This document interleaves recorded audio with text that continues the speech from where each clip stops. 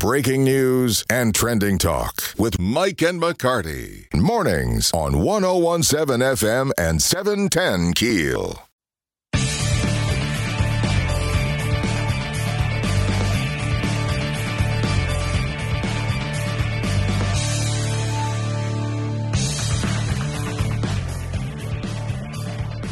.101.7 FM, 710 KEEL, Mike and McCarty, and on the Jack Spring Electric Newsmaker Hotline, State Rep Alan Seabaugh joining us this morning. Alan, good morning.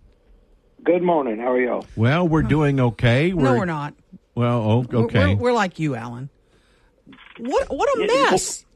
What happened yesterday is the reason people tell jokes about politicians and why people call Louisiana a banana republic.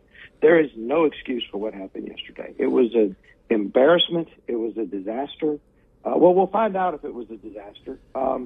The bad thing is we passed the House. This happened 5 or 6 years ago, and we passed a House rule that says the general appropriation bill, which is the budget, cannot be voted on until 48 hours after it is submitted. 2 days to give us time to review it. Not 30 minutes. No, we had 10 minutes. We didn't get the amendments until 5:30, and they brought the bill up at 5:40, and we voted on it by 5:45. So we had 10 minutes to review it. And the bad thing is you're not even looking at one document. That's the problem. You've got the budget as it came out of the Senate. You've got it as it came out of the House. You have 2,000 Senate amendments, and then you have the conference committee report, which you have to have the budget, the amendments, and then the conference report, which says we're going to accept some of the amendments and not others. So you literally have 3 and in some cases 4 different documents that you have to read and try to cross-reference, because each one of them might have a reference to page 157, line 15, and you need to figure out exactly what you're looking at. It was literally impossible. 2 days is probably not enough time to fully understand what all was in there. So how do we just violate the rules? How is that allowed? Oh, that's what I was going to bring up. When they brought it up, myself, Raymond Cruz, Danny McCormick, and a couple of others were standing up to object, and the speaker just didn't recognize the objection. That's really what happened yesterday. We actually, by the way, I would like to say, if anybody, not many people in Shreveport were there, but if you know anybody that videoed the recording, that videoed what happened, we are trying to gather video of what happened so you can see the members shouting their objections. We're actually considering a court challenge to the validity of it because it did not pass by proper procedure. Rules were violated. Rules were not suspended. Rules were violated. You can suspend a rule, but we didn't. But you still voted for it. I find it interesting. You still voted for it. You had no choice? No, I had a choice. I always have a choice. I had decided, look, I fought the busting the spending cap with every fiber of my being, and we lost. They voted to bust the spending cap. I decided at that point that I was going to vote for the budget simply because of what was in it. It's the funding for the LSU Medical School. It's the funding for the state police. It's the state operating budget. And in an election year, if we end a session without a budget, we have to go back into a special. It's no longer a majority vote to pass the budget. It's 3/4 to pass the budget. So 26 members could hold the entire state hostage. And I just don't think it's worth, I didn't think it was worth going into a special session because what would come out of a special session where the 26 Democrats that we have could literally run the show. I didn't think that was worth it. So I decided at that point that I was going to vote for the budget. I actually had a little more information than a lot of people because I wasn't in the conference committee, but I was in the speaker's office when some of the stuff was going on. So I had a little bit more information. But one thing, your idea of the conference committee and opening it up to the public, I don't think you understand how a conference committee works. You have 3 from the House and 3 from the Senate. They don't all go sit in a room with a spreadsheet and work it out. You had 6 or 7 people in the House that were huddled up in the speaker's office. only one of whom was actually on the conference committee, with spreadsheets, and they were working on. They would write something up and then send it over to the Senate. And I talked to Senator Milligan yesterday. He was in a similar meeting in the Senate, going over it, and so they don't all sit together and work it out. The House does theirs, sends the Senate does theirs, they send it back. And I talked to Senator Milligan, and I was getting my information from the Senate side, not the House side, because the House leadership is just an absolute disaster. Clay Shakespeare's trying to run for Secretary of State. He's a moron and should never, ever have been elected Speaker of the House. What happened yesterday was a joke. It was a violation of about 15 different rules that we have that are supposed to make things run smoothly, that we do the people's business and we do it rightly and we do it fairly, and everybody has an opportunity to be heard. And the fact of the matter is, there were only maybe 4 people in the entire House chamber who knew what was in there. And this was the plan from the beginning. But the GOP is in control. You guys have a super majority. Oh, no, that's a joke. Are they bogus Republicans? Absolutely. At more than half, you had 19 Republicans vote to not bust the spending cap. Those are your true conservatives. If anybody that didn't vote to bust, anybody that voted to bust the spending cap's not a conservative. And you got to keep in mind how the Speaker was elected. All of the Democrats got together with 23 rhinos and picked the Speaker. 2/3 of the Republicans voted for somebody else. So you had all of the Democrats and 23 rhinos pick the Speaker. And, they picked a guy who really wasn't in the running. He only had 2 votes. He had himself and one other. And they went and picked him because he was the least objectionable, because, quite frankly, he hadn't done anything in his legislative career, so he hadn't made a lot of enemies. We went to dinner afterwards, and there were 2 freshmen that were talking, and one of them said, I've been here 4 years. I don't think Clay Shakespeare has ever told me the truth. And another one laughed. He said, I haven't thought about it, but I think you're right. I don't think he has ever told me the truth. And, he came to a Republican delegation meeting a couple of days ago, and which is rare, by the way. He doesn't usually come. But he came, and he made us all these assurances. And it was another lie. We got the bill with 30 minutes left in the session and 10 minutes to review it before they brought it up. Those things, they're rules violations. They should not happen. And look, I'm not sitting here telling you the budget's terrible. I did vote for it. I voted for it because I didn't want to go to a special session. And the bottom line is it was going to pass anyway. Yeah. But it might not be terrible. It might not. We did pay off $550 million of the debt in the state employee retirement system. So we used some of the one-time money to pay that down. They started the process of right-sizing LDH.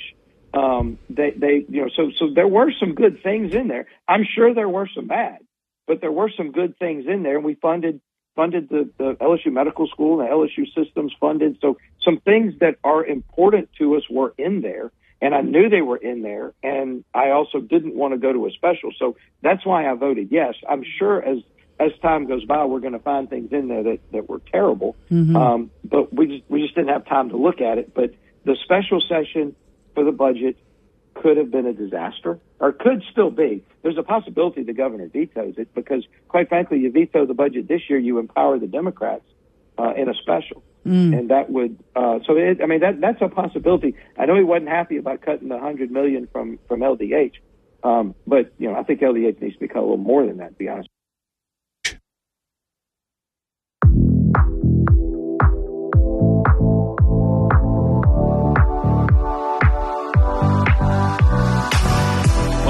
FM 710 KEEL, Mike and McCarty on the Jack Spring Electric Newsmaker Hotline. State Rep Alan Seabaugh joining us.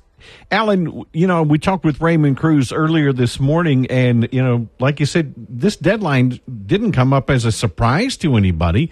So it has to be intentional that it was last minute presentation of this budget.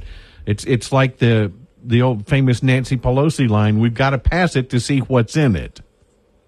Well, that's 100% correct. And in this case, it's a little different because in Washington, they're not working on that kind of deadline. But what happened here was in Baton Rouge, it works a little different. We're going to hold it to the last minute to jam you so you can't afford to vote no. Because if you have time, like I said, I voted for it because I didn't want to go to a special. If this vote had been 2 days ago, I probably would have voted no and said, let's go back to the drawing board and try to fix it.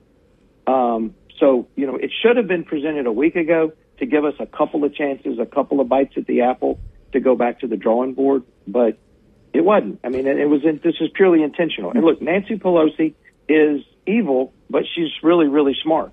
The people running in the Speaker of the House in Baton Rouge is not really, really smart. In fact, he's really, really dumb. But the people behind him, he's doing the work of some really, truly evil people. What do you anticipate the governor's going to veto?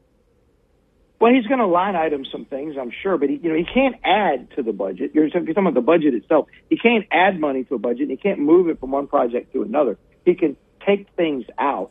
I did read that he was going to veto some of the Dodie Horton's anti-grooming bill, and the ban on sex change surgeries on minors.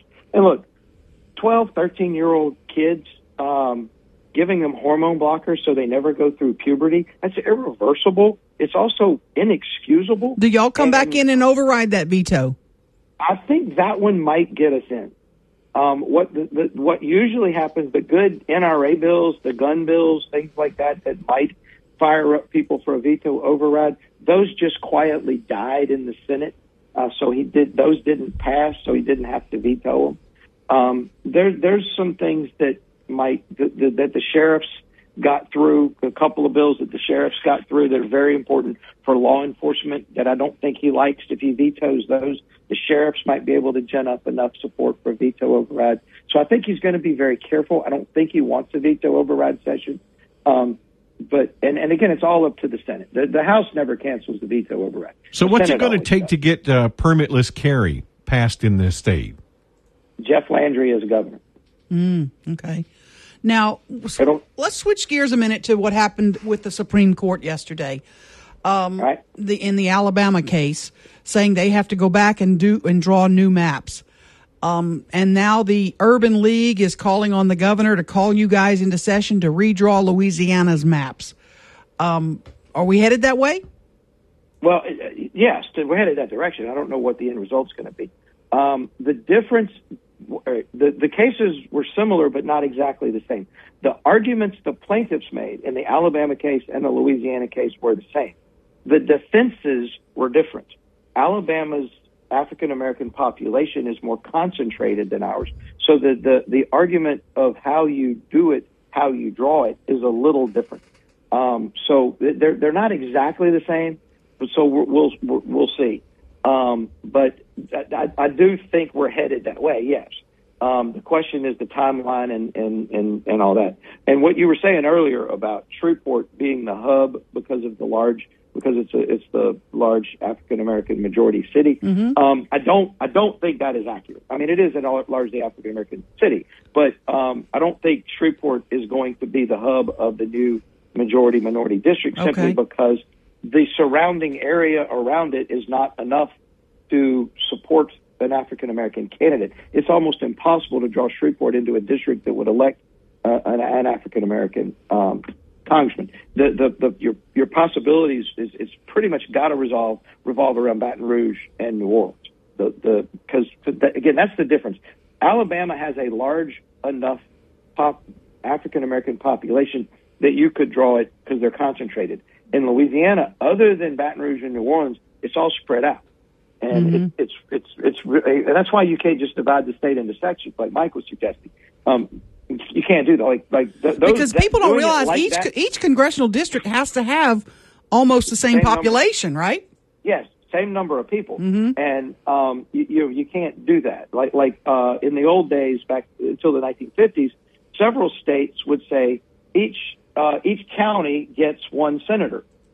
The House will be population-wise, and each county gets one senator. Can't do that because, like in Georgia, all of the black voters were in Fulton County, and so they had one, and the whole rest of the Senate was white, and that's discriminatory. So you can't just draw shapes and draw lines. You've got to look at the voting patterns of the people. You've got to look at the concentrations and areas of interest and things along that line to make those determinations. I do think it is going to ultimately happen. The litigation has to run its course. I think it would be premature for the governor to call us back yet because the litigation hasn't run its course and we haven't been ordered to by the court yet. I do think there is a very good likelihood that will happen, but it's not a slam dunk because, again, while the arguments the plaintiffs made in Louisiana and Alabama cases were the same, the defenses were different. And so we're not completely aligned with the Alabama litigation. However, we are going to be bound by the result in the Alabama case. And the principles laid out by the court in the Alabama case yesterday are going to hold. And that was another thing. It was a very long opinion. It was strange for a Supreme Court opinion. I was trying to read it while we were on the floor doing all of our shenanigans. But it was I've never seen a Supreme Court decision full of newspaper article references and references to social media. Oh, gosh. And it was strange. I've never seen that before. Wow.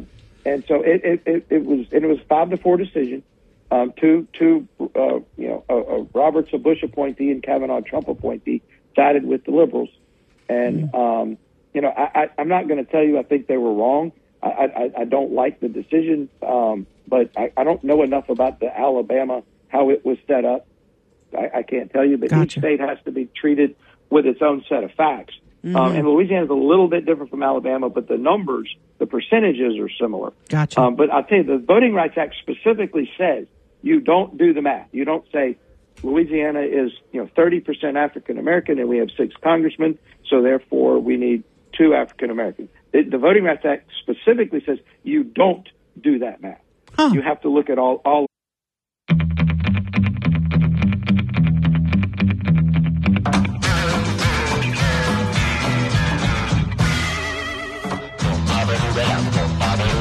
1017 FM, 710 KEEL, Mike and McCarty. We also spoke with Senator Gregory Tarver about the legislative session. Hear that conversation coming up just after the break. 1017 FM, 710 KEEL, Mike and McCarty. Talking with State Senator Gregory Tarver on the Jack Spring Electric Newsmaker Hotline.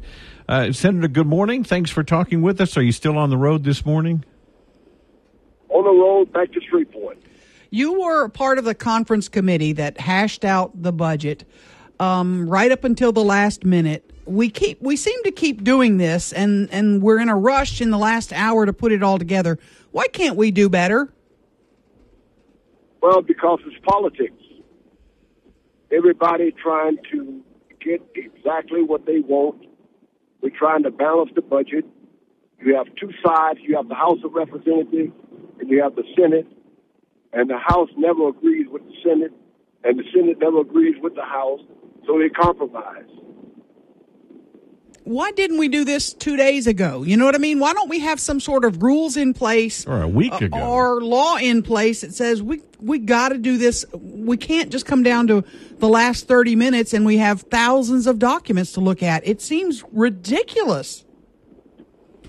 I agree, but it is what it is.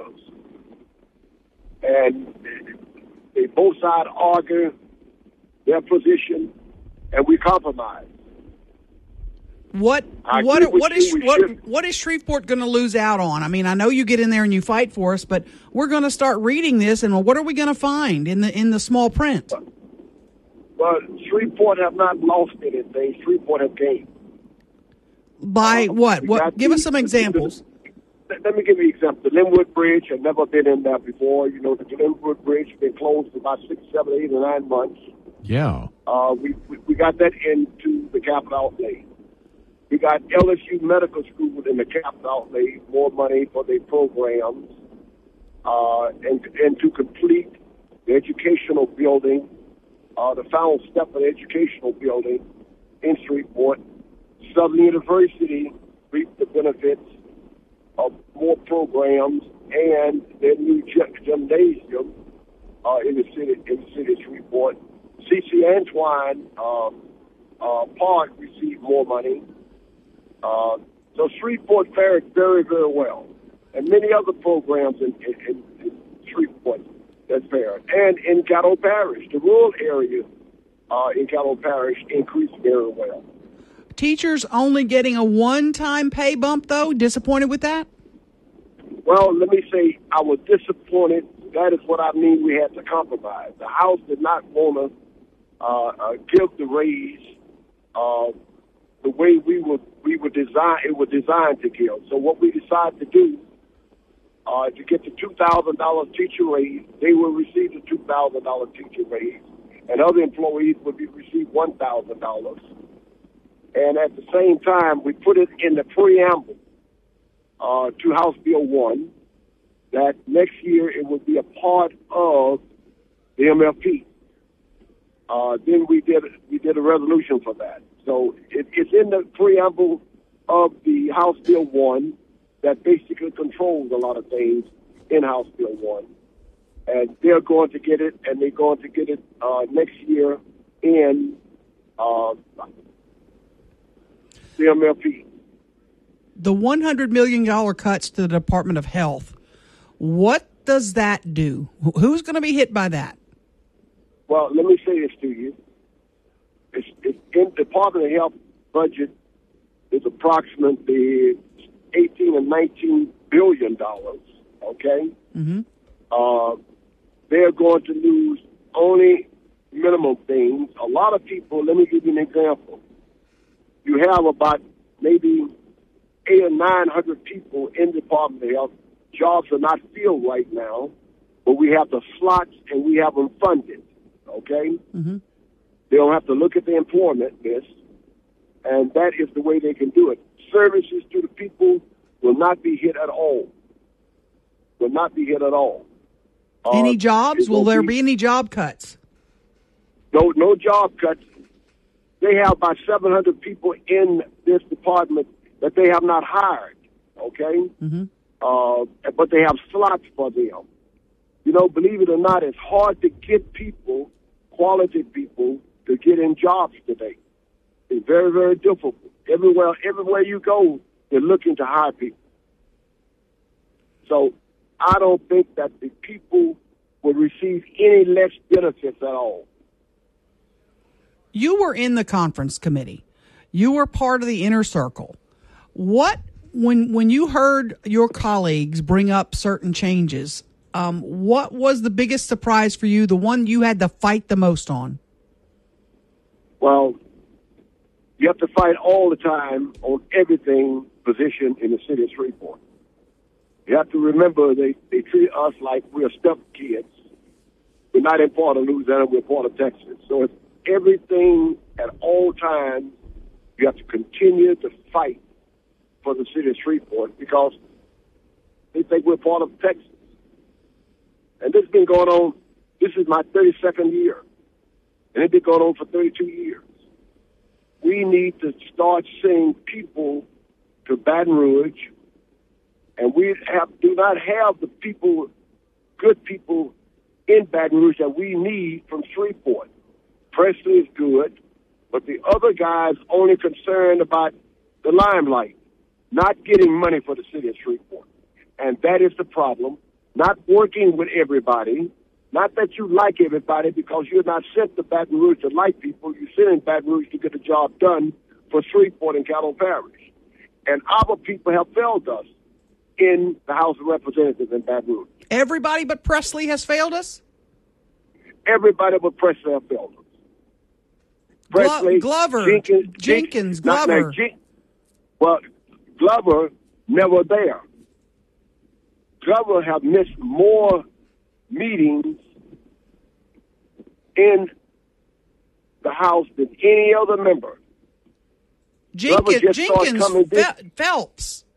They're not getting the job done? No, look, Jenkins is working very hard. He's a good man. He's working with people. But I'm telling you, look at the other people that you have down there. Cruz don't work with people. The guy up in All City, McCormick don't work with people. Seabaugh don't work with people. Why you think they never get nothing in this district?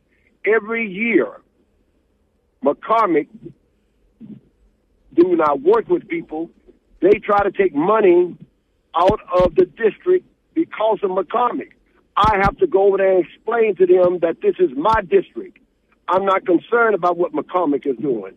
I'm concerned about what we need to get done up in North Louisiana. And I'm telling you, and people might forget it, might not think about it. They might look at the gun bill, but let me tell you something.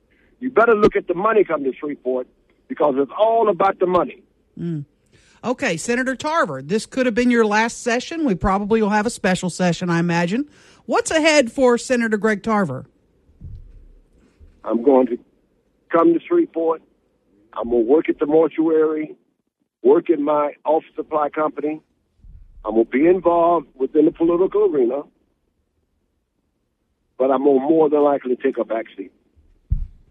Are you going to get involved? 49 years. Are you going to get involved in the race to replace you? Will you endorse a candidate who's running for your seat? Yes, I will. Yeah, I'm going. Let me say this to you, and I'm being honest with you. If you look at the record, how many committee meetings that Glover missed, you will be shocked.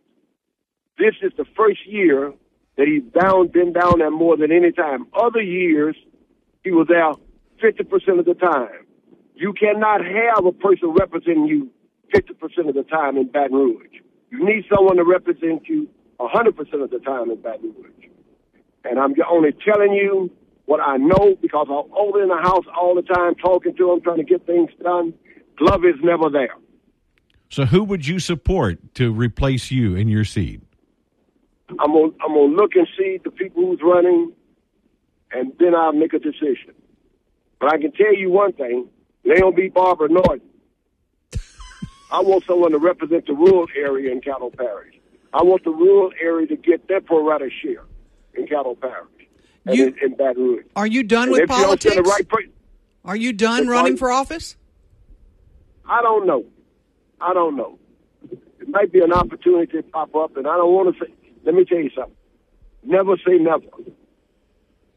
Mm-hmm. I said that once, and I lied to myself and ran back for the Senate.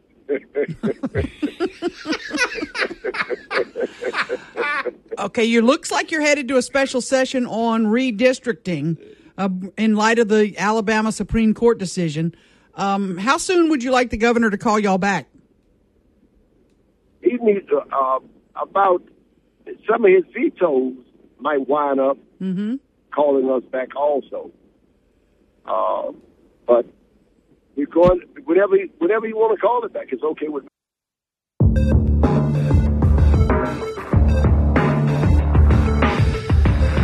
.101.7 FM 710 KEEL, Mike and McCarty. We're going to talk about Jimmy Davis Bridge. We don't have time right now. We're going to get there. Saturday, I was mowing the yard. Ruben, get the button ready. Okay. Okay, that's all I can play of it. Wait, what is that's this all song? I can play. I kind of want to meet the Dirt Track Trophy Queen, Man, Ruben. I didn't know you were playing something from your phone, and that scared me for a minute because I didn't know how to stop it. I was like, this has to stop immediately. This can't be aired. That's one of your songs? That's one of my songs, the Dirt Track Trophy Queen. The Dirt Track Trophy Queen. Okay. Why can't we play it? I got. Oh no, you can't play it. I got inspired one Christmas to write this song. Me and my mom were, sitting around talking. I think it was late Christmas evening, and she was explaining the difference between. I'm from Minden, Louisiana, right? And she was explaining the difference in her day between Miss Minden and the Dirt Track Trophy Queen. And that's what inspired that song. That's as far as I'm willing to go. Yeah. Is it like I vulgar? checked it out. Oh, yeah. Oh, Aaron. I was blushing. I was mowing the yard. I'm going, oh, my gosh, Ruben. Opossum Artheo available on all things streaming. Yeah. Coming up after the news, State Rep Thomas Presley is going to talk with us about the Jimmy Davis Bridge funding getting pulled. Petty.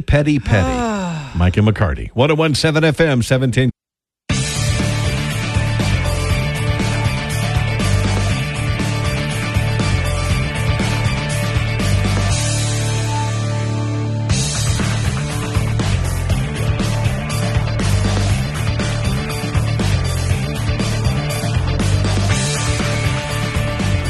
1017 FM 710 KEEL, Mike and McCarty on the Jack Spring Electric Newsmaker Hotline. State Rep Thomas Presley joining us. Unfortunately, not good news, not a good subject. Just kind of embarrassing all the way around. Thomas, we know you voted to lift the spending cap because Jimmy Davis Bridge is in your district, but yet you got punished because of the actions of others. The Jimmy Davis Bridge funding cut from capital outlay for political motives. Pretty clear? It certainly appears clear to me. It's a regional project. It's something that's vitally important to the people in South Shreveport and South Bossier. And certainly we're doing everything we possibly can to ensure that project stays on course. I will tell you I'm more optimistic this morning than I was on Friday when I was first informed of this issue. I've been on the phone all weekend with our leadership and with other members of our delegation trying to figure out a solution for this. I am, as I stated in a newspaper article, I'm devastated. I really am. This has been a project that we've been working on my entire 4 years in the legislature, and certainly before that, Barrow Peacock for the last 12 years has been working on it. And we have a signed contract. So we're ready to begin construction, and I'm optimistic that even with this challenge that's now arisen from our capital outlay budget, that hopefully we can find a solution to be able to keep it on course. But like you said, the contract's been signed. The state is obligated to this company to build this bridge, correct? That's right. That's my understanding. It's all subject to funding, but what we're talking about here is P5 money. So when we look at that capital outlay budget, there's 5 different areas of budgeting.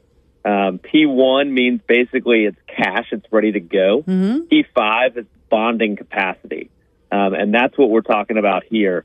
Last year we had $15 million in bond capacity and P5 money for the Jimmy Davis Bridge. This year, because the contract was ready to go, because the governor had already, or the DOTD had already signed the contract and the governor was ready to go with it, he put $154 million into P5.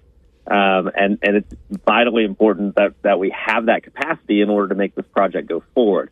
As I said, I've been working all weekend to see if there's other ways of getting around this to make sure that we can keep the project on course and then come back in 2024 with additional P5 dollars to make sure that we're going forward with the project. What are the options right now?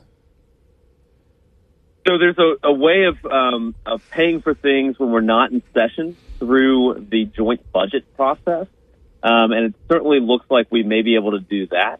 There's letters that can be written of support to both the DOTD and the governor's office, as well as the contractor that was awarded the contract, to let them know that we are that this is a priority project and that we certainly will restore the money in the fall. Or in the spring, rather. There's a couple of different means that are going forward, and we're trying to do all we can to make sure that this project happens. State Rep Thomas Presley, you said you're more encouraged today than you were end of last week. What can you give us specifics on what's encouraged you? Yeah, that's what's encouraged me, is that there may be a way of getting around this aspect of it through the joint budget process. And I will tell you, I have had multiple conversations with leadership, stressing the importance of this project, stressing the amount of time that we've put into it, letting them know that a contract has already been signed. And that's what's different about this project compared to some of the other projects that were cut in capital outlay, for, the people that chose not to bust the spending cap. This one is ready to go, and it's a regional project, and vitally important to everyone in South Bossier, South Caddo, Red River Parish coming over. Those are all all very important people, and very important for them to have the opportunity to go back and forth freely between the two parishes. The third and sixth largest cities in our state. I can only look at this capital outlay budget, and I sniffed out a couple of things.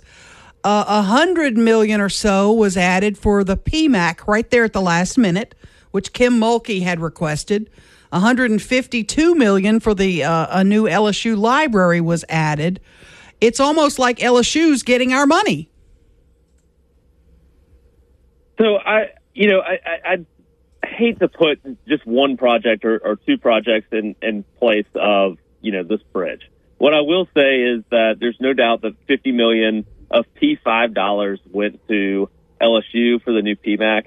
The rest of that funding is actually self-generated funds. Right. And this is through the Taft Athletic Foundation. So generally, the Taft Athletic Foundation is self-supported, and we certainly can put some athletic dollars towards that, but you don't usually see capital outlay dollars going for that. Mm-hmm. If you look at the University of Lafayette, or University of Louisiana at Lafayette, they have almost $480 million in capital outlay budget this year.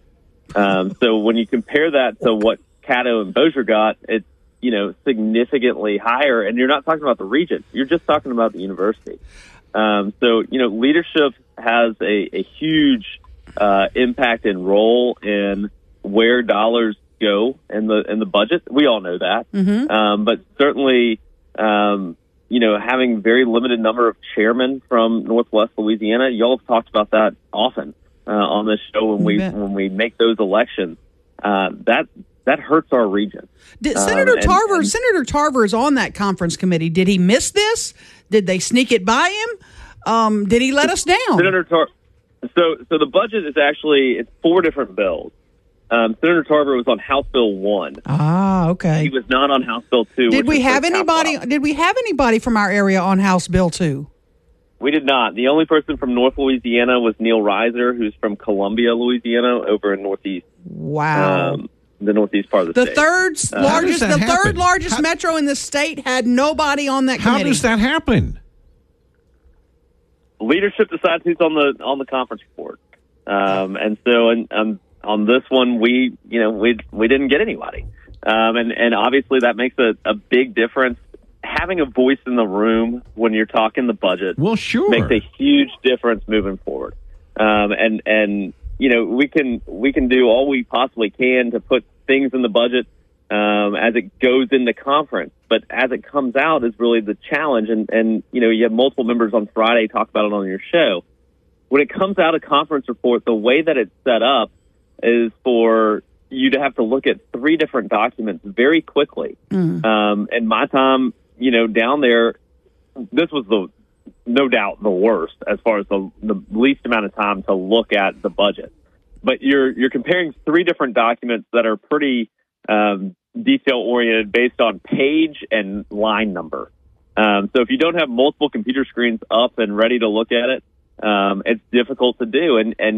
It's really the process that I think needs to be changed. I think we need what's known as an enrolled version or a re-engrossed version of the bill, so you can actually read it line for line as opposed to having to go through our amendments. That's certainly something that I think, if we want transparency in the state, that's something we need to spend money on, and it would certainly be worthwhile for the citizens of Louisiana to allow their legislators to look at it prior to us voting on it. All right, in the last 30 seconds here, State Rep Thomas Presley, what is next for the Jimmy Davis Bridge project? What's the next step?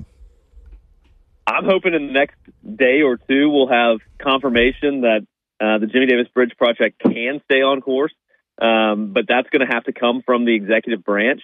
Like I said, Vero Peacock and I have been on phone calls all weekend, trying to do all we can to find opportunities to figure this out without having the project blown up because of a snafu in the budget.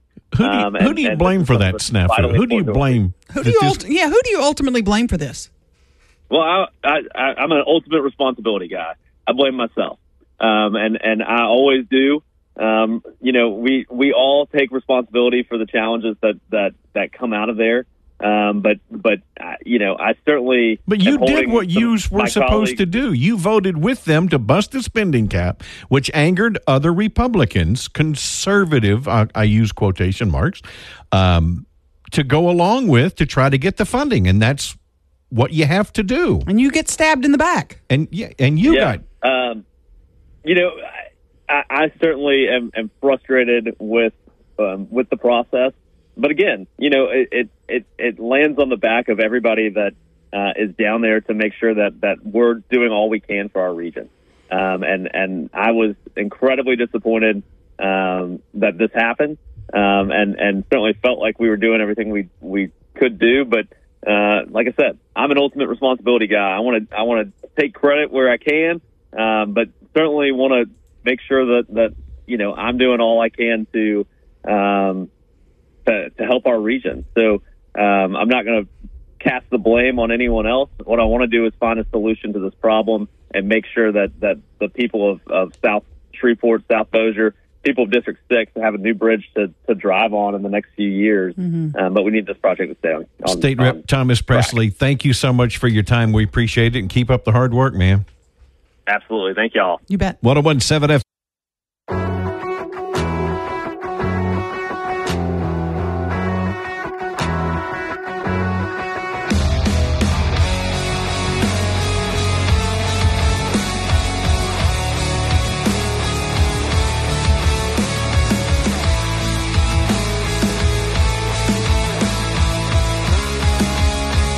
.101.7 FM 710 KEEL, Mike and McCarty. Just kind of it's not only frustrating, Aaron, it's embarrassing.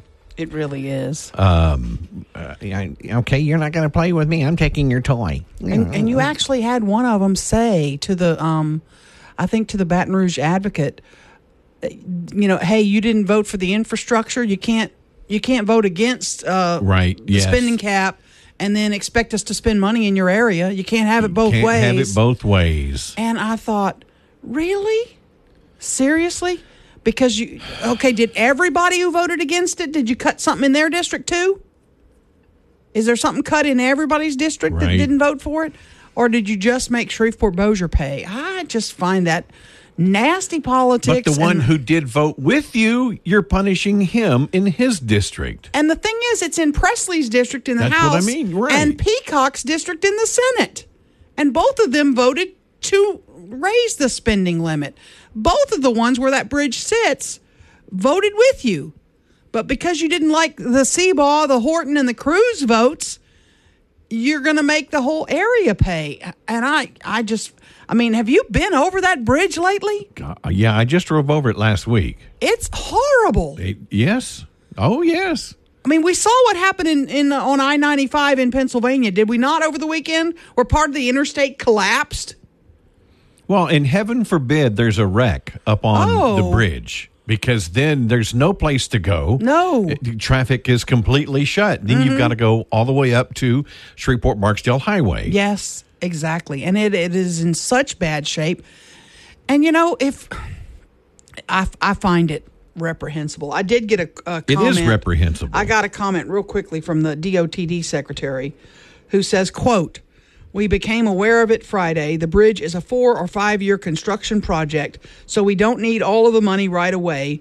We will likely submit a new request for P5 money, P5 being Priority 5 money, in November." So it's not dead, but it's just shameful the way lawmakers play with the lives of folks in our area. Right. It's shameful. And to let that capital outlay budget get pushed through with a conference committee that has no representation from the third biggest city in the state, shame on you, man. Yeah. That's awful. One of the messages, I'll just paraphrase on the Shreveport Security Systems message board, you know what? Secession. If they want us to act like part of East Texas, then let's be part of East Texas. Yeah, boy. It's hard to argue. It's shameful. You're right. Coming up after the news at 8 o'clock, we've got State Senator Robert Mills, who is taking a lot of heat on this, is going to join us and talk about this funding. Mike and McCarty.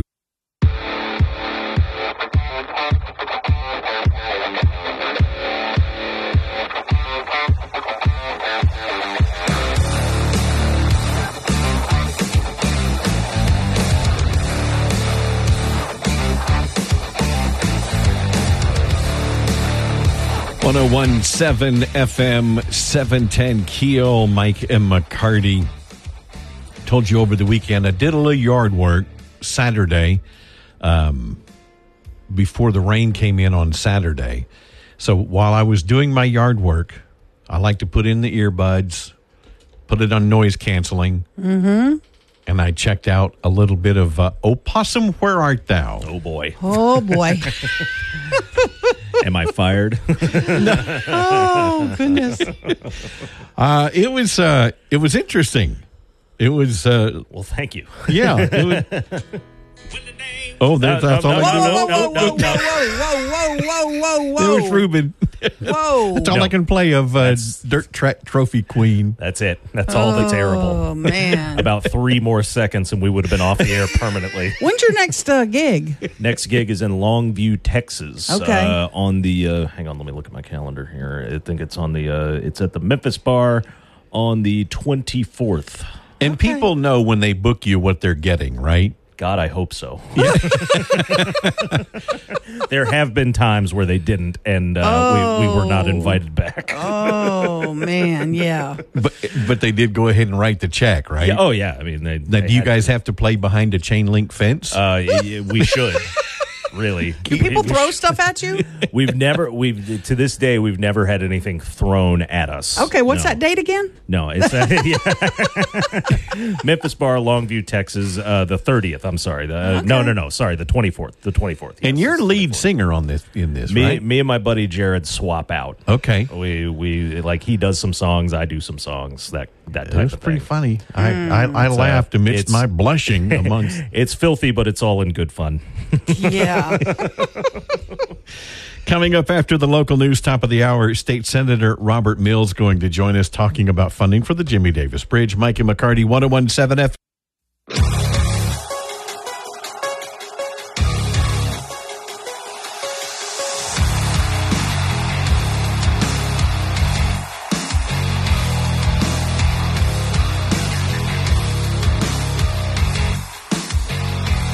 1017 FM, 710 KEEL, Mike and McCarty.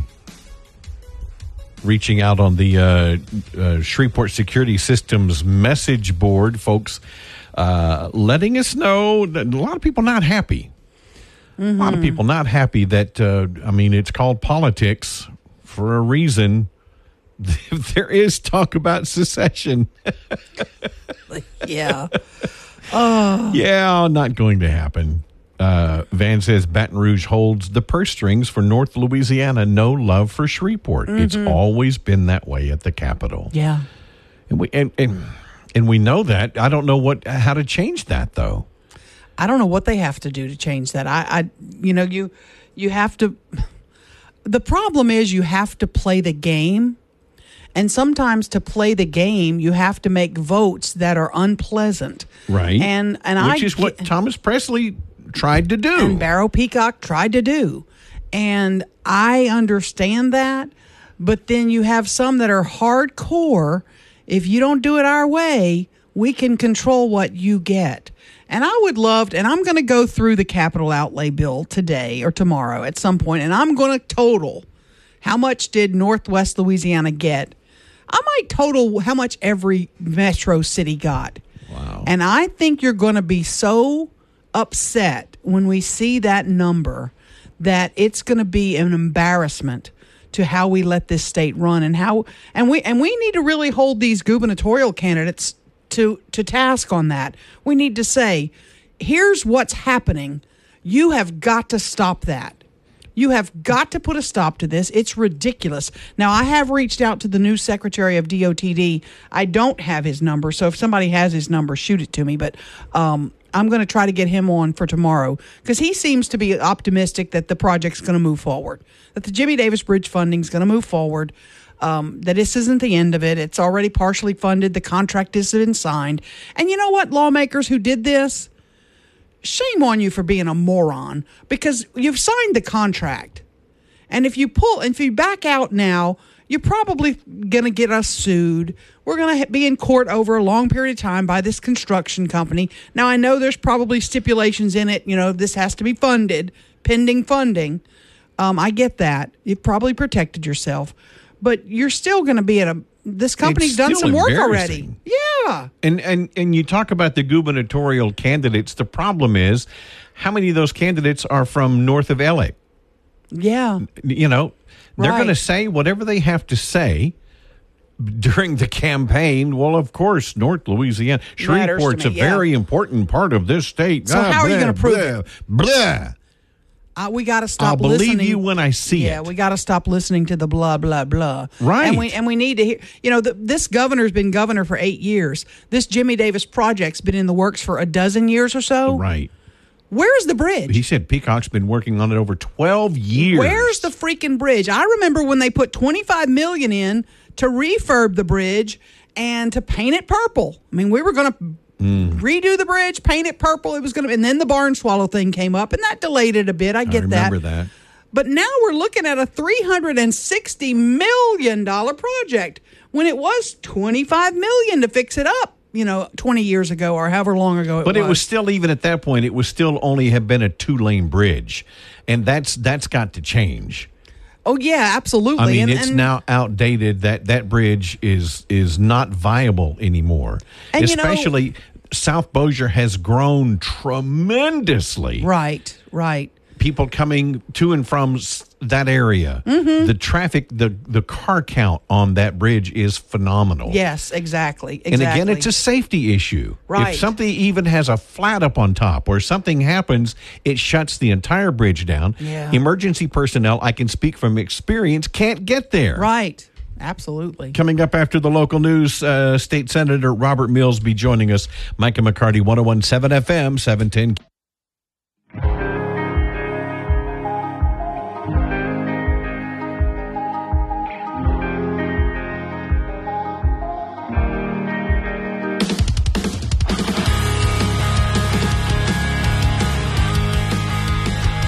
.101.7 FM 710 KEEL, Mike and McCarty. You got a story, isn't there a story you got about on KEELnews.com? Tipping. People are getting fed up with all this tipping. They are. They're tired of it. Now there's a new report from Bankrate says 66% of Americans have a negative view of tipping. We're tired of, when you do those little debit, the cards, and you swipe your card and the box comes up, tip, you want to leave a tip? We don't want that anymore. Take that thing down. If we want a tip, we'll leave a cash tip. Or I'm at a local business, and I love to support local businesses. Mm-hmm. I'm not going to name it. I'm just buying a food item. Right. I'm at the counter. They put it in a box, and they spin the little iPad around. Mm-hmm. They're checking me out. Yeah. I'm just checking out, paying for the item. Mm-hmm. And there's 15%, 20%, custom tip. I'm like, why am I tipping? Why am I tipping? I know. You're just checking me out. You didn't come refill my water. You didn't come check on me. Take it to my car. You didn't. Yeah. Here's the thing that unbelievable in this report from Bankrate. If you go to a restaurant and sit down and dine in, you tip. Sure. Only 65% of Americans are now doing that. See, that's I heard that, and that surprised me. Are not tipping when they dine in, and that was 75% a year ago. So that number's dropped significantly because we're tired of it. We're tired of getting hit by tips from everybody. I mean, when you go get a coffee and you pay $4 for the coffee, you want to tip $1 for that? Right. Yeah. I mean, if you go to Sonic and they bring it out to your car, and you give them 50 cents or whatever, I get that. But I'm not tipping if I go through your drive-through window and you have a tip cup out. No. I know they're teenagers working in there. I get it. And look, I'm not tight. If anything, I'm an over tipper. Yes. I usually take very good care of my servers. But you're not a server if you're just reaching in a counter, pulling out something and putting it in a box and handing it to me. Right. That's not... And everybody wants a tip now. Yeah. Everybody wants a tip from everything you do. And we're tired of it. We're burned out. We stop with the tips. Stop it. And they're saying that some and I don't buy this. Some servers only make $2.13 an hour, and they depend on tips for their wages. Please text me if you only make $2.13 an hour. I would would hazard to bet there is nobody left making that. And on the flip side of that, maybe I'm wrong. All on your tickets at restaurants, it'll say server, Louise. Right. Well, Louise is charged taxes on the total number of that ticket, whether she gets tipped or not. Oh, no. Yeah. Seriously? Oh, yeah. That's why they keep tabs on what servers are selling what. So she's taxed on the total amount of that ticket. Oh, goodness. So, yeah, it makes it even more complicated. I'm just tired of seeing it everywhere. State Senator Robert Mills joining us after the news.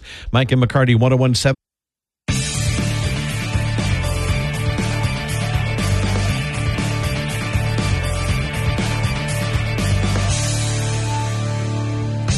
.117 FM, 710 KEEL, Mike and McCarty on the Jack Spring Electric Newsmaker Hotline. State Senator Robert Mills joining us. First of all, good morning. Thanks for talking with us this morning. Mike, Aaron, thank you. Appreciate the hospitality. Wish we had a better topic or a better subject than our funding being cut for the Jimmy Davis Bridge project. Well, it's embarrassing. But we're going to work our way through this. Eric Calavoda, heads the Department of Transportation and Development now, and he says that it's a 4 or 5 year project. We don't need all the money up front. We're going to be fine, and this is going to move along on schedule. The contracts are let, and we're going to be protected. This is very, very unfortunate, very uncomfortable. Hard to look at, but we're gonna work our way through it, no problem. Robert, let me read you a text that I think I don't know that it's true or not, but it's circulating in our community, and you probably have seen it. I don't know if you have or not. And I'm quoting here. Likely not.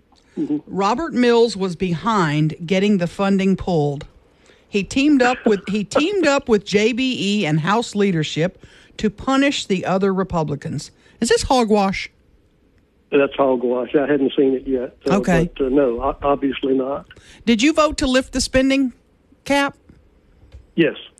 So the ones in our area that did not, Seabaugh, Horton, and Cruz, it's a politically motivated to punish them? Is that's what folks are saying? Do you believe that? Well, I don't speculate. All I know is what I see, and that the funding was cut. It was cut in a conference committee, I guess. The Senate voted, every senator, including myself, including Beryl Peacock, voted to extend the spending cap this year. We had cash in the bank to spend. We had, a lot of projects that needed funding, and so we agreed to go, attack those. I can't tell you what other people were trying to do, but Robert Mills was trying hard to do the right thing. We prepaid debt. We invested in our districts. We invested in the state. And, I thought we had a good plan. 39 senators voted for it. Obviously, some members of the House didn't like it. Did you have any conversations with the governor about the Jimmy Davis funding? Any emails, any calls, anything about, hey, this could wait a little while? Zero, none. Okay. Now, the governor and I don't work together very well. I didn't think so. But that would be suicidal. Mm-hmm.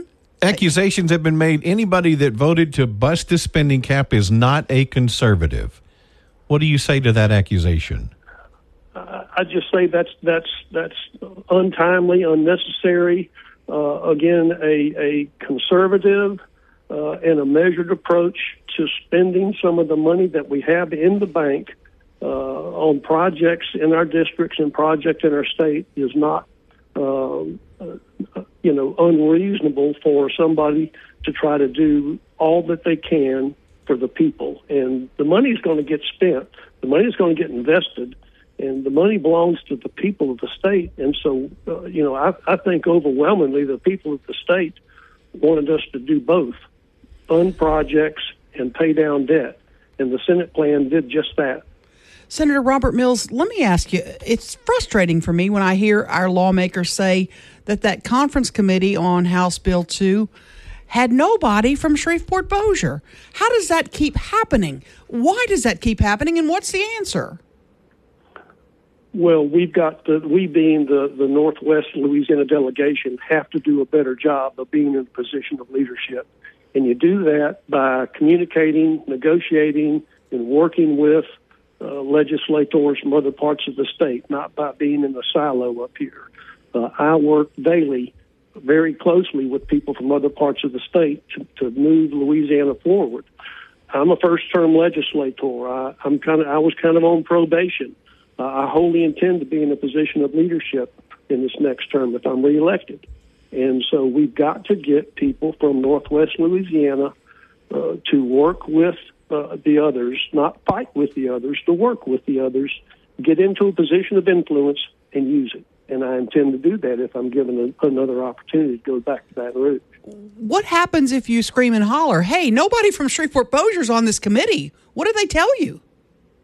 Oh, they would tell you to be quiet. Imagine it's like I say, that's in the past, Aaron. That's in the past. Mm-hmm. We've got to do a better job of getting into a position of leadership with the House members and the senators that go back down. It takes 2 terms, sometimes 3 terms, to get into a position of leadership. We've got to do that. You pretty optimistic this bridge funding will be restored and we will move forward and we won't miss a beat on the Jimmy Davis Bridge? Very optimistic. No, there's no question. The contracts are let, and we don't let contracts until we know we can do it. And Eric Calavota's committed to make this happen. Everybody's committed to make it happen.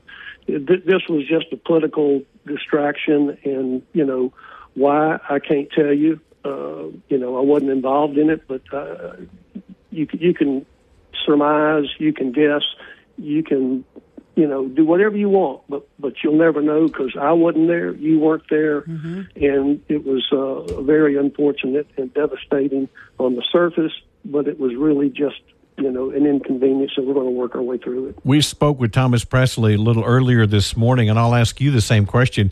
So technically, the funding has been pulled, but what's the next step now for the Jimmy Davis Bridge project? What do you do when you get into work today? Well, again, I look to Department of Transportation Development for where you are in the process, how much working capital do you have, and just don't miss a beat on this thing. We've got a contract. It's a very long timeline, 4 or 5 years to get this done. And Dr. Calavota says we're going to be fine. And so as far as I-49, it's early Monday morning. He says we're going to be fine. I'm telling you what he says, and I believe it. Do you blame some of the legislative leaders for doing this, or do you blame some of our local representatives for being so hard-headed, some might say? Who gets the blame for this? I'm not in the blame game. I'm in the recovery phase. Okay. And so I'm the adult in the room if that's what it takes. I'm just saying, talking about what happened in the past isn't particularly productive at this point in time. Recovering from that is what's important, and I'm in that process. And I'm encouraged about Louisiana. We've got more money than we've had for years in the past. We're not in money trouble. We're not going to get in money trouble the way it looks. Obviously, we're watching this national economy. There's still conversation and legitimate conversation about a recession. We've got more money next year than we had this year. So all these games with money are probably going to come up again in the near future. So I'm just preparing myself to protect Senate District 36 and Northwest Louisiana the best I can and move the entire state forward with this remarkable opportunity that we have with this money. Why in the world do we want to kill ourselves with this much money sitting on the table? It's ignorant. It's just ignorant as best I can put it. State Senator Robert Mills, thank you for talking with us this morning. Thank you. Thank you both. 1017.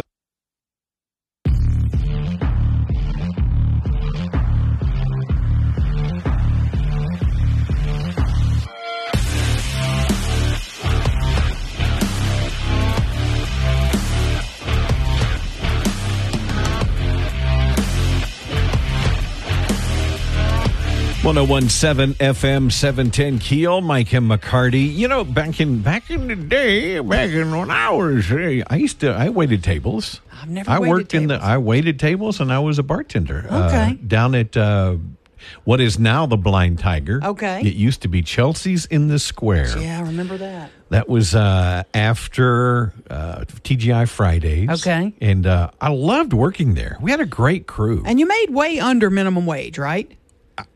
And then you're if I remember, it was $2.01 an hour. Okay. If I'm remembering correctly. Mm-hmm. This is now, Aaron, this is early 80s, mid 80s.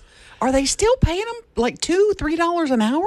And then they depend last on I tips? heard, I think it was $2.35 an hour, maybe. Goodness. But somebody let us know on the Shreveport Security Systems message board. I thought they had to pay them minimum wage, but I don't know. Not waiters and serve staff, because they include tips as part of their income. I know at the boats they don't pay a minimum wage. They depend, the dealers and all, they depend on tips as well. Some of the dealers. And I remember, and this may have changed back in the day. This was 40 years ago, but on the ticket, your total amount of ticket was all turned in, and you were taxed on your sales. So if you didn't get tips at all, if somebody stiffed you, you were still getting taxed on that ticket. Now, we got a message that said not true on the taxes, only taxed on tips. Yeah, I thought they were only taxed on the tips they got. But I don't know. I never had to do that. Maybe I'm remembering it wrong, but I seem to remember at one point. So maybe that's not the try. And Louisiana Gigi said, I try to never leave a tip on the card. Right. And that's also a great suggestion. It's hard to prove whether they got $3 or $5, on the ticket or whatever. And now we're hearing from people that some local restaurants, and this isn't just Shreveport Bossier, are now adding a gratuity to your ticket, regardless of whether you want to pay one or not. And I didn't realize that. You have to double check. I saw it at, I'm not going to say the name of the place because I don't have it in my brain, but I saw at one place that it was already on my ticket. Yeah, and we got a message that said X restaurant is adding 18% to every ticket. Usually they'll add a gratuity if it's like 6 or more people at the table. They'll automatically add gratuity. But this message said that this restaurant is adding 18% to every ticket, and I have a problem with that. Yeah, I do too. But the thing is, the new research out of Bankrate today says that only 65% of people that go in and sit down at a restaurant leave a tip. That means 1/3 of those people sitting around you are not leaving a tip. I was shocked by that number. I did not realize that was that high. People are paying the check and leaving no tip. 1/3 of us. I don't agree with that. That's ridiculous. And those servers are not making minimum wage in a lot of cases. Right. I know a lot of restaurants are having to beef up what they're paying them to keep them. But 1/3 of our folks that are dining out aren't tipping. I understand then why restaurants would add the tip automatically. Got a text, I will not go to a restaurant that has auto gratuity for anything under 7 people. I say, I kind of feel the same way. Until you already go through? Yeah. I guess, you'll figure it out. I'm going to try to find out how many are there. And we just got another text that minimum wage for servers is now $2.35 an hour. Well, they may be asking lower than others. I don't understand it. Golly. It's boggling to me that you would add a gratuity. The gratuity is my choice based on how well your employee helped me. You know what I mean? How well did they do? What if I wanted to leave 20%? Oh, well, you just shysted them out of 2%. Because I was going to leave 20, right, or 25. And that's another thing. I'm kind of an over tipper. If I got good take service, care of them. Absolutely, I take care of my servers when they're good. Right. And if they're not, I don't stiff them. I just can't do that. But I bet if we were to ask servers, do you want this auto gratuity on the check? They would say yes, because they're seeing 1/3 of their patrons not tipping. They're like, yeah, put it on there, because we're not getting tips from 1 out of 3 tables. We spoke with State Rep Thomas Presley a little earlier this morning. If you missed that, we'll replay that conversation coming up at 8:40. Mike and McCarty, 101.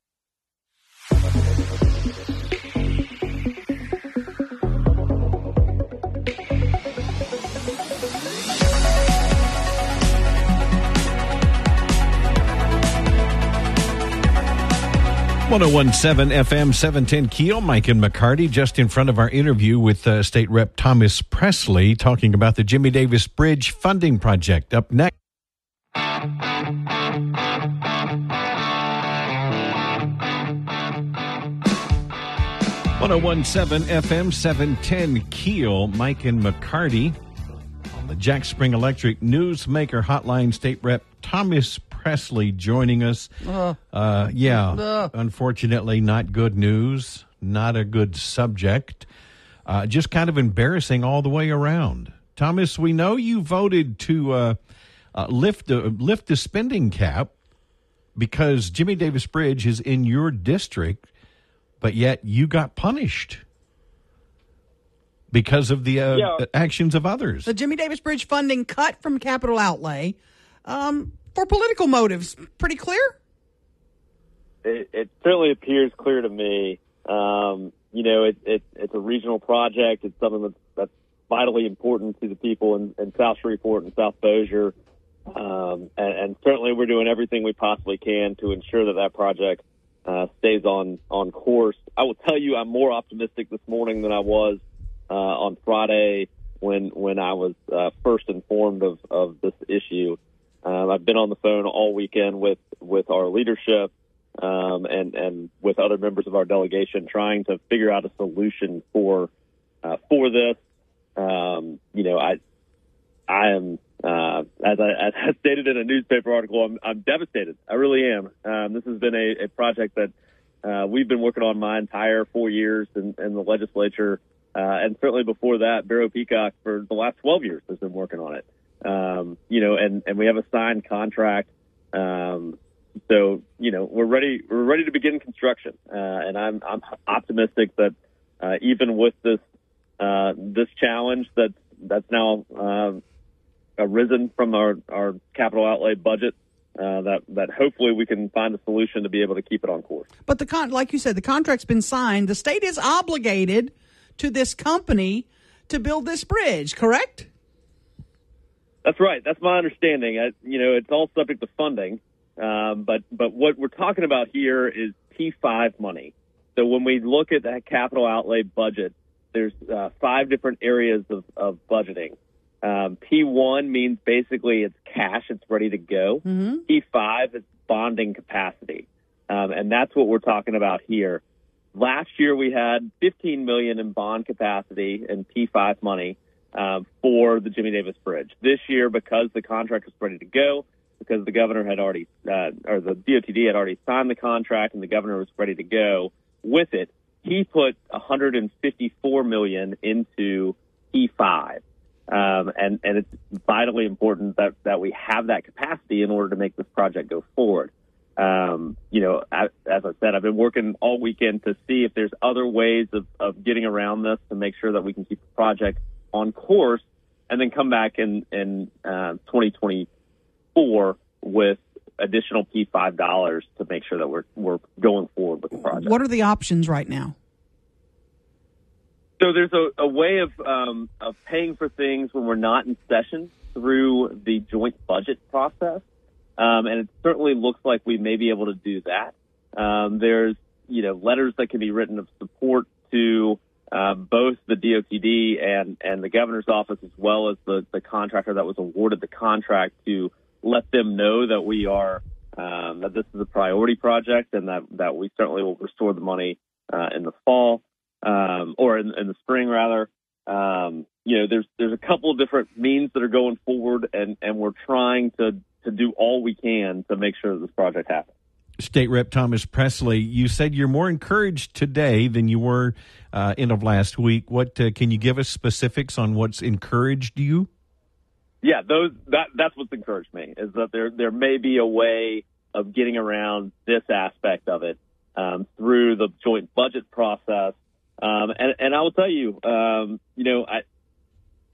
I have had multiple conversations with leadership, stressing the importance of this project, stressing the amount of time that we've put into it, letting them know that a contract has already been signed. And that's what's different about this project compared to some of the other projects that were cut in capital outlay, for, the people that chose not to bust the spending cap. This one is ready to go, and it's a regional project, and vitally important to everyone in South Bossier, South Caddo, Red River Parish coming over. Those are all very important people, and very important for them to have the opportunity to go back and forth freely between the two parishes. And the third and sixth largest cities in our state. I can only look at this capital outlay budget, and I sniffed out a couple of things. $100 million or so was added for the PMAC right there at the last minute, which Kim Mulkey had requested. $152 million for the a new LSU library was added. It's almost like LSU's getting our money. So I hate to put just one project or two projects in place of, this bridge. What I will say is that there's no doubt that $50 million of P5 dollars went to LSU for the new PMAC. The rest of that funding is actually self-generated funds. Right. And this is through the Taft Athletic Foundation. So generally the Taft Athletic Foundation is self-supported, and we certainly can put some athletic dollars towards that, but you don't usually see capital outlay dollars going for that. Mm-hmm. If you look at the University of Lafayette, or University of Louisiana at Lafayette, they have almost $480 million in capital outlay budget this year. So when you compare that to what Caddo and Bossier got, it's, significantly higher, and you're not talking about the region. You're just talking about the university. So leadership has a huge impact and role in where dollars go in the budget. We all know that. Mm-hmm. But certainly, having very limited number of chairmen from Northwest Louisiana, y'all have talked about that often on this show when we make those elections. That hurts our region. Senator Tarver is on that conference committee. Did he miss this? Did they sneak it by him? Did he let us down? So the budget is it's 4 different bills. Senator Tarver was on House Bill 1. Ah, okay. He was not on House Bill 2. Did we have anybody from our area on House Bill 2? We did not. The only person from North Louisiana was Neil Reiser, who's from Columbia, Louisiana, over in Northeast. Wow. The northeast part of the state. The third largest metro in the state had nobody on that committee. How does that happen? Leadership decides who's on the conference report, and so on this one we didn't get anybody, and obviously that makes a big difference. Having a voice in the room when you're talking the budget, well, sure, makes a huge difference moving forward. And we can do all we possibly can to put things in the budget as it goes into conference, but as it comes out is really the challenge. And you have multiple members on Friday talk about it on your show. When it comes out a conference report, the way that it's set up is for you to have to look at 3 different documents very quickly. Mm. And my time, down there, this was no doubt the worst as far as the least amount of time to look at the budget. But you're comparing 3 different documents that are pretty detail-oriented based on page and line number. So if you don't have multiple computer screens up and ready to look at it, it's difficult to do. And it's really the process that I think needs to be changed. I think we need what's known as an enrolled version or a re-engrossed version of the bill, so you can actually read it line for line as opposed to having to go through our amendments. That's certainly something that I think, if we want transparency in the state, that's something we need to spend money on, and it would certainly be worthwhile for the citizens of Louisiana to allow their legislators to look at it prior to us voting on it. All right, in the last 30 seconds here, State Rep Thomas Presley, what is next for the Jimmy Davis Bridge project? What's the next step? I'm hoping in the next day or two we'll have confirmation that the Jimmy Davis Bridge project can stay on course, but that's going to have to come from the executive branch. Like I said, Barrow Peacock and I have been on phone calls all weekend, trying to do all we can to find opportunities to figure this out without having the project blown up because of a snafu in the budget. Who do you blame for that snafu? Who do you blame? Who do you ultimately blame for this? Well, I'm an ultimate responsibility guy. I blame myself, and I always do. We all take responsibility for the challenges that come out of there. But I certainly. But you did what you were supposed to do. You voted with them to bust the spending cap, which angered other Republicans, conservative. I use quotation marks, to go along with to try to get the funding, and that's what you have to do. And you get stabbed in the back. And you got. I certainly am frustrated with the process. But again, it lands on the back of everybody that is down there to make sure that we're doing all we can for our region. And I was incredibly disappointed that this happened, and certainly felt like we were doing everything we could do. But like I said, I'm an ultimate responsibility guy. I want to take credit where I can, but certainly want to make sure that I'm doing all I can to help our region. So I'm not going to cast the blame on anyone else. What I want to do is find a solution to this problem and make sure that the people of South Shreveport, South Bossier, people of District 6 have a new bridge to drive on in the next few years.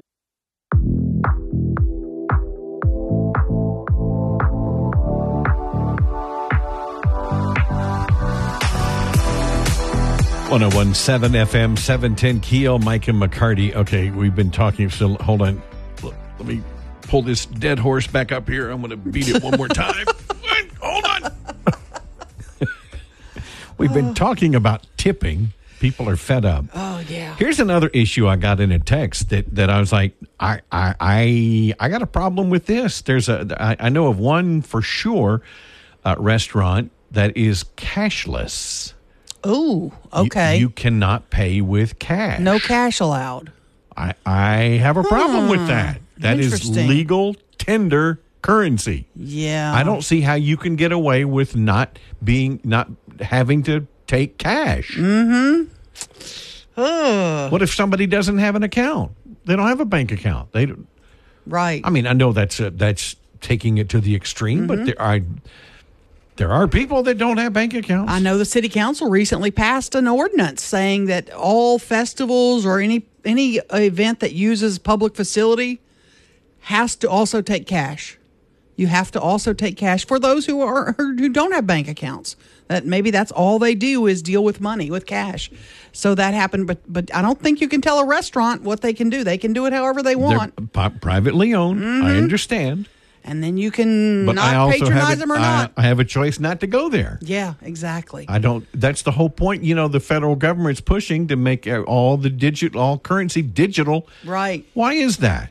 So they can track everything you do. Yeah, and you know what? Look, Mike just bought, $200 worth of ammunition. Let's send him more gun ads or whatever. Yeah. No, let's go get his gun. Yeah. Yeah. But the thing is, the banking companies make money, make fees on that, and sometimes I'm like, no, I don't want you to make your fee. I'll just pay cash. Mm-hmm. Let's avoid the middleman and let me give you cash. A lot of businesses are adding 15% charge if you use a card. Oh, you're right. You're right. It's a problem. This has changed. The world has changed, and this tipping thing's out of control, and I'm over it. I'm over it. I'm not going to tip you for a cup of coffee. Sorry. I apologize. That you're paying $8 for. Yeah, it ain't happening. I'm sorry. And if I drive through your restaurant, I'm not tipping you. I'm sorry. Thank you. Oh, goodness. Got a busy day tomorrow. Mike and McCarty, 101.7 FM, 17.